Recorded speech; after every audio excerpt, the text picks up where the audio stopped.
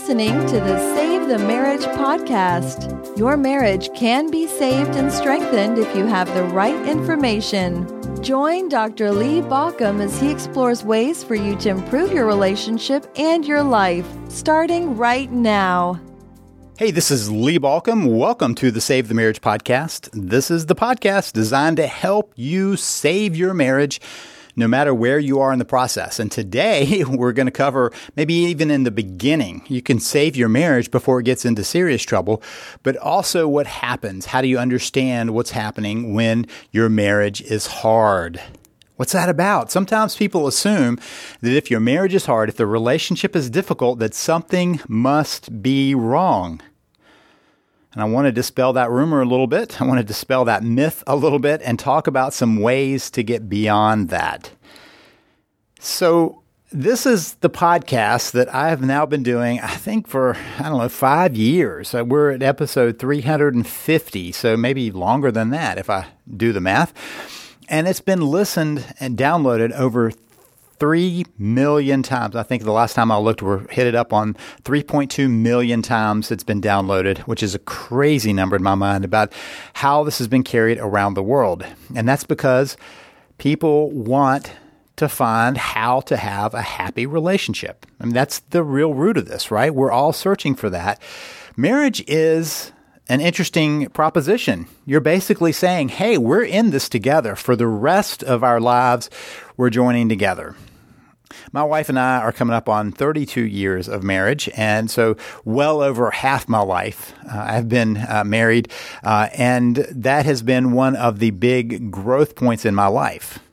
Now, growth points usually mean that you've got to make it through some bit of a struggle. That's the nature of life, right? I mean, that's really what sets us apart as humans. We figure out what's going to make us grow and we push towards it.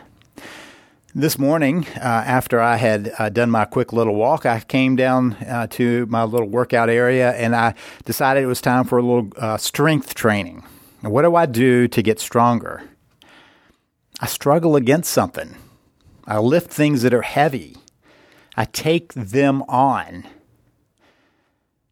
So that is part of how I think about this whole marriage is difficult thing. That sometimes marriage is hard doesn't mean something's wrong with the marriage as much as that's the nature of anything that's important.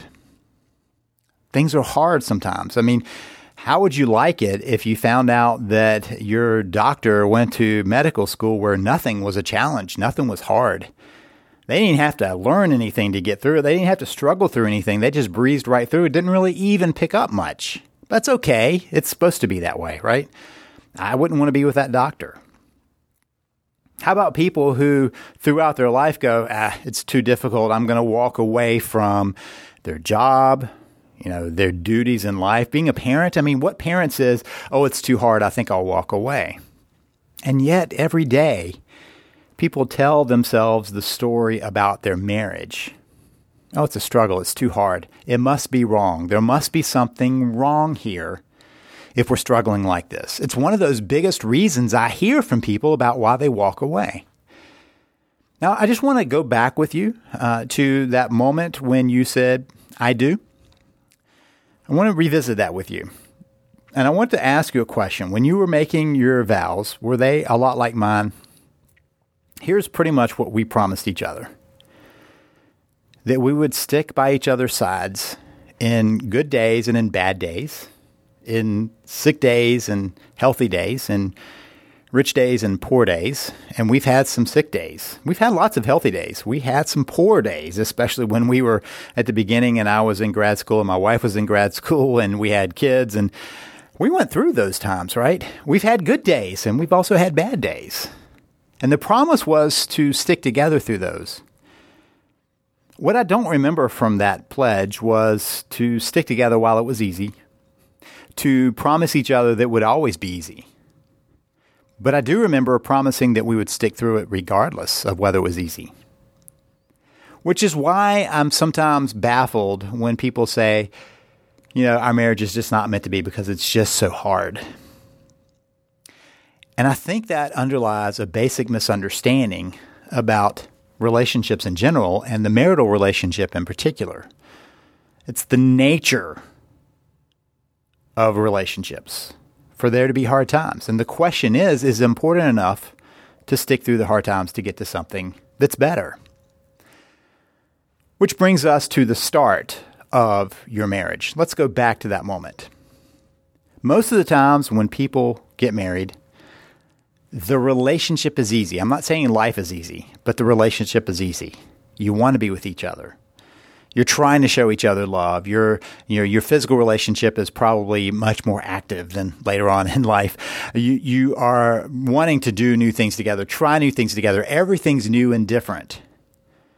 The struggles haven't happened yet. The bruises, the scars of interacting with someone on a daily basis, they haven't hit yet. And so it's all pretty easy. That's the start of any relationship. It's easy and it's connecting. And sometimes that gives you a false sense of security.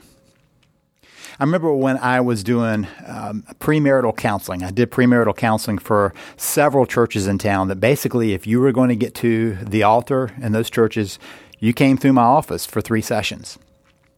Now, what I know from those sessions is that people were only half listening to what I said. I often try to give them some advice on what to look for and how to deal with struggles along the way. But they were pretty sure that they'd already beat it. Yeah, they knew that just under half of marriages fail. They knew that. But they also had a sneaking suspicion that the real problem was that they didn't really have love in the first place. But that they did. The other people didn't really have the love that they needed, but they did. They had already, in their minds, beat the statistics before the clock ever started ticking. They already were convinced that they had this wrapped.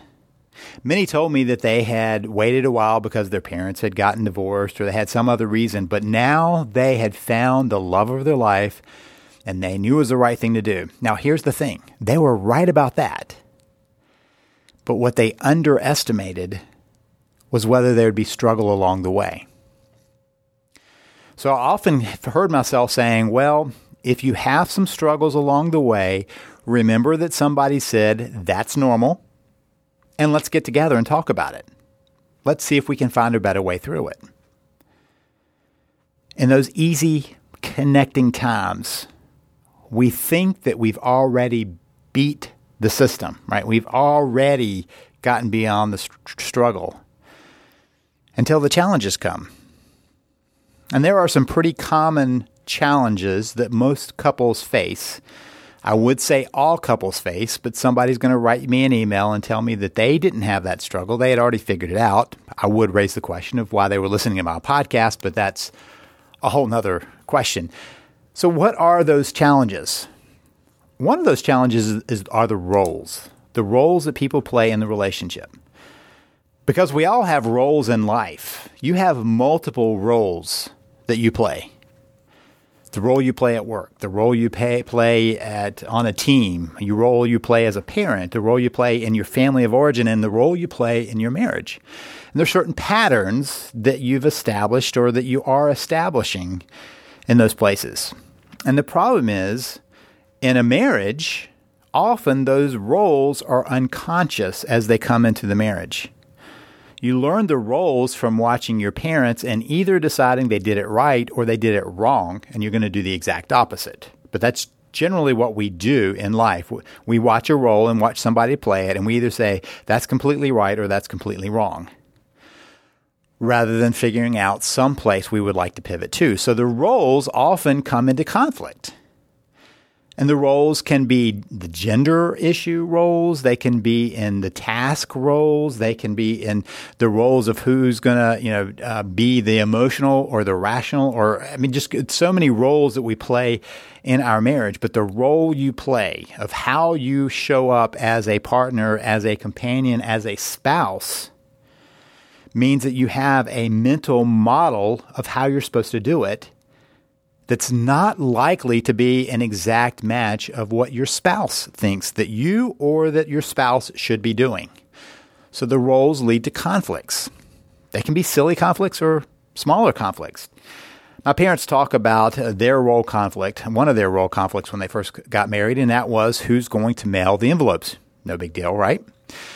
So each of them were leaving the envelopes to be put in the mail out by the front door. But they kept accumulating. And there's a reason why. In my father's family, it was the role of my grandmother to take the mail and put it in a mailbox because my grandfather often worked either in a home office or right beside. He was a pastor of a church, and they always lived right beside the church, so he was never going very far from that when he was going to work. So she would take that and head out to the post office and put them in. So for my father, it was the wife's role. Now, my mother grew up in a family where my grandfather, her father, was a postal worker. So he could take all their mail on the way to work and drop it off right there. And so for my mother, it was the husband's job to take the mail in. Now, they weren't trying to force it on each other. They just made an assumption, and that's the thing about roles. They start out unconscious until they're not working, and then it becomes painfully conscious. They had to figure out how they were going to navigate that because each was expecting the other without it being something they thought they even had to talk about. It's assumed. So the assumed roles often are the first challenge for couples to figure out how it's going to work, how it's going to roll in life. That can be who's going to make the money, how are you going to interact with each other, and who starts any interactions, and who's going to cook, and who's going to clean, how you're going to do those things. All these little pieces of life that you're joining together with somebody. And it hits a place where you've made an assumption and the other's made a different assumption, and something happens. Either you both are trying to do something or neither of you are doing something. You have a role issue, which can lead to conflict. That can make it hard. The second challenge is about connection. When you are in love, when you are in that chemical storm of infatuation with somebody, you're doing everything you can to demonstrate your love with them. You want so desperately to be connected with them. So what I've noticed is that when people were coming into my office getting ready to get married, they were getting married because they wanted to show their spouse how much they love them. That was their thing. I want to show you how much I love you. Now, if I fast forward a little bit and the emotional storm has calmed down a little bit, the question begins to be, how do you love me? Not how can I show you love, but how are you loving on me? Because I'm not feeling it right now. So obviously you're not giving me something that I need in order to feel it. We often put it on the other person that we're not feeling the infatuation. We're not feeling the in-love feeling. We put that as the responsibility of the other person instead of recognizing it's a natural progression and we haven't turned the corner to where we act lovingly because that's the choice we made and that's what leads back to feeling love. So connection tends to be the next challenge. How are we going to stay connected? In fact, let's throw in a couple of other things because you get married and many people go on a honeymoon where all you have to do is to connect, and then you come home and you might have a job to do, or you might have hobbies that are calling your name, or friends that are calling your name, or kids that are calling your name, and suddenly it doesn't feel like there's enough time to give to each other because you have to get back to life. And often the connection is assumed to be okay and it's shuffled to the back seat. Or as I often say, you hit the pause button. The third challenge is in direction. Like, which way are we going to go with life? What are our big priorities? You are two different people. You might, broadly speaking, agree on direction, but in specifics it may vary. I remember years ago I was reading a book how in every marriage somebody's a spender and the other's a saver, which makes intuitive sense to some people because they've experienced it. But what they fail to realize is if you put two people together, any two people, one person is going to have more of a tendency to look for the freedom of money and the other to look for the security of money. That's basically freedom of spending and security of holding on, of saving. So one is more likely to spend and the other is more likely to save just because you put two different people together. But more than that, it happens on different categories. One person may think you should spend a whole lot on this area of life, the house or, kids' school or whatever, and the other thinks you should spend it on this of going and traveling and eating finely and whatever else. And so you have even a difference in the categories. And you can look at that and go, well, we're just different people, or you can just say, we have some different priorities that we need to understand as a team. And the problem is, if you're accenting the fact that you have a different viewpoint, you can believe that the direction is counter to each other, rather than asking, how do we bring our direction together? How do we join together and find the path that we want for our relationship? Those are the challenges. What are our roles? How do we deal with our connection and keep our connection up? And how do we negotiate the direction that we are going to go now that we've joined our lives together? I was listening to a podcast the other day. It was talking about mountaineering and safety on mountaineering. And what happens when you attach yourself to a partner on the mountain? You've suddenly tied your fate to that person. Love the idea because I've done a lot of reading about survival, who survives different accidents. And so this person was talking about what happens.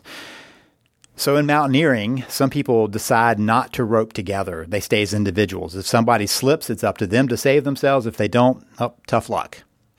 Other mountaineers feel like you have more safety by being connected with somebody. So if one falls, the other can arrest the fall.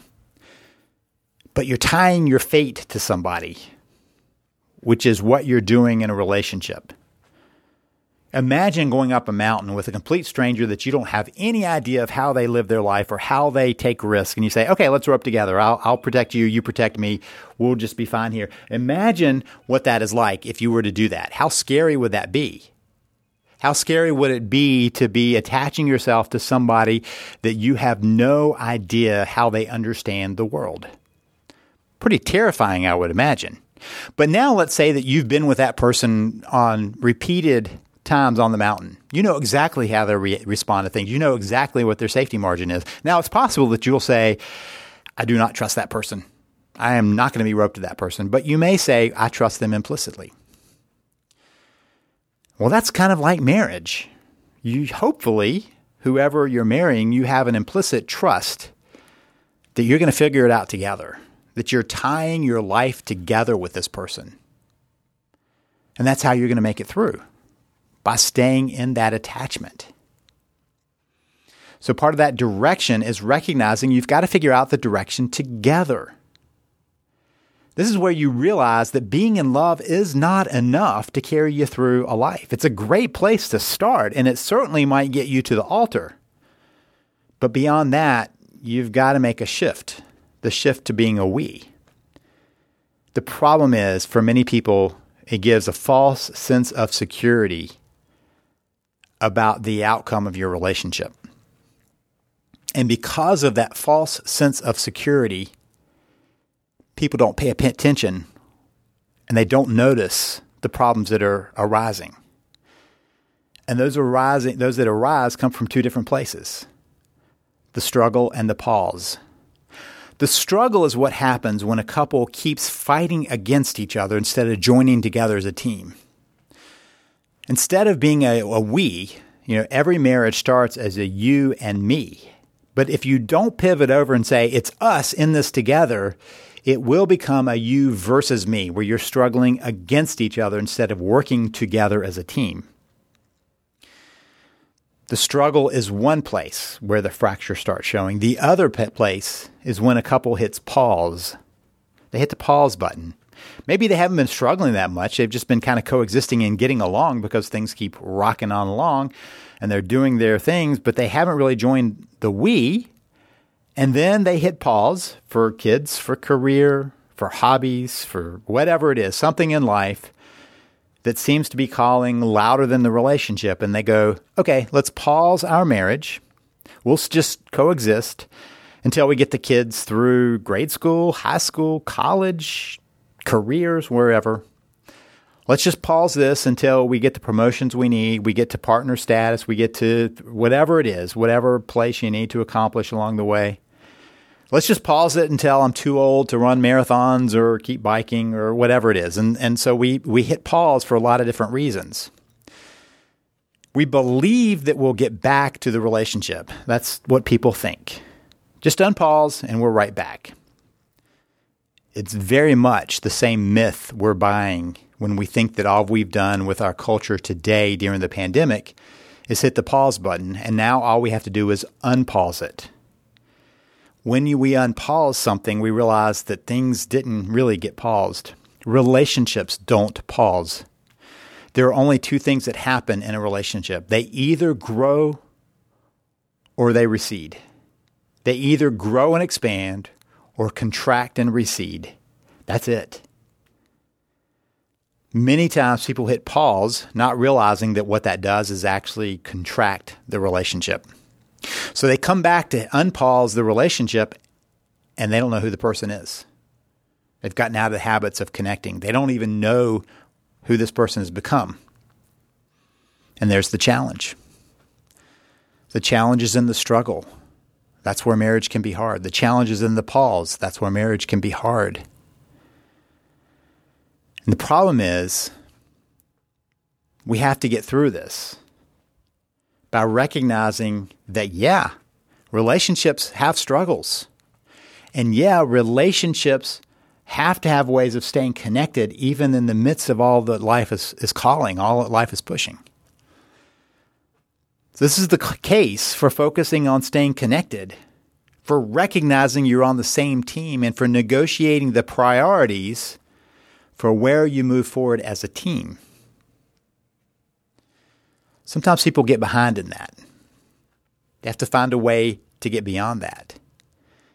They have to find a way to shift to connection with each other, to shift with changing and growing in your own life, to shift to creating a new path for your relationship, one that's about we. If you missed it there, those are my 3 C's.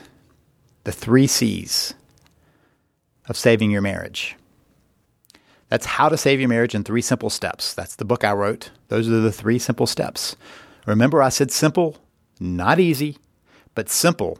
It's about connecting with your spouse, reconnecting, but connecting with your spouse in a way that you haven't at this point. Changing yourself. That doesn't mean there's something wrong with you. It just means that you probably have places of stagnation and places where you need to come alive again. So you change yourself and bring your better self to the relationship. And finally, you create a new path. The creating a new path is about being a we.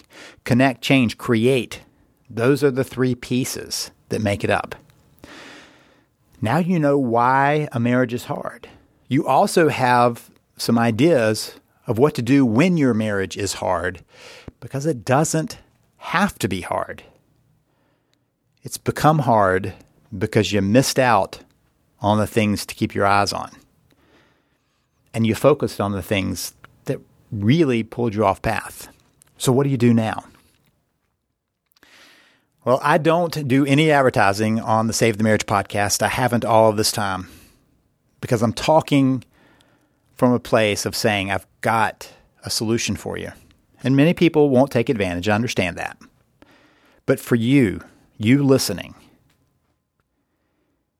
if you're realizing that your relationship is hard and you don't want it to be, if you're realizing that there's a chance you're going to lose your relationship and you don't want to do that, that's the time to dig in. That's the time to grab the Save the Marriage system and begin working through it. The system is designed so that only one person can start. Notice all 3 pieces I named of connecting with your spouse, reaching out in connection with your spouse, of changing yourself, figuring out where you need to change and grow, of creating a new path, figuring out a better way of thinking about your relationship around being a we. They all can start with one person. In fact, that middle one can only come from one person. Only you can change yourself. But you can start the other 2 also. That's why it works. Only one person can begin to turn the tide. But somebody's got to decide not to just say, why is it so hard? But to ask the question, how do we get beyond this? How do we get to a better place so that hard is not the question? Worth it is the real question. If that's the place for you, start the journey at savethemarriage.com. That's savethemarriage.com. A couple of things I'm adding in right now. there will be a point that I will offer you. You don't have to take it, but I will offer you a free week of my VIP program. It's the only time I make that offer, so pay attention to it. If you don't want it, you'll have to click a link that says you don't want it, but it won't come back. Take advantage of that. Get the tools you need right now. Get everything you can to get started right now. And one of those pieces you can also get is on the download page of the system. You can click the button for coaching. Give us some information and we'll match you up with one of our coaches. And one of my coaches will contact you to do a get started session to give you every advantage to getting beyond the hard to the marriage that you want, the one you both want, the one that's warm, connected, the one that will take you through the rest of your life together. If you're ready for that journey, start at SaveTheMarriage.com. This is Lee Balcom wishing you the best as you work to save your marriage. You've been listening to Save the Marriage podcast. For more information and help, please visit us at SaveTheMarriage.com.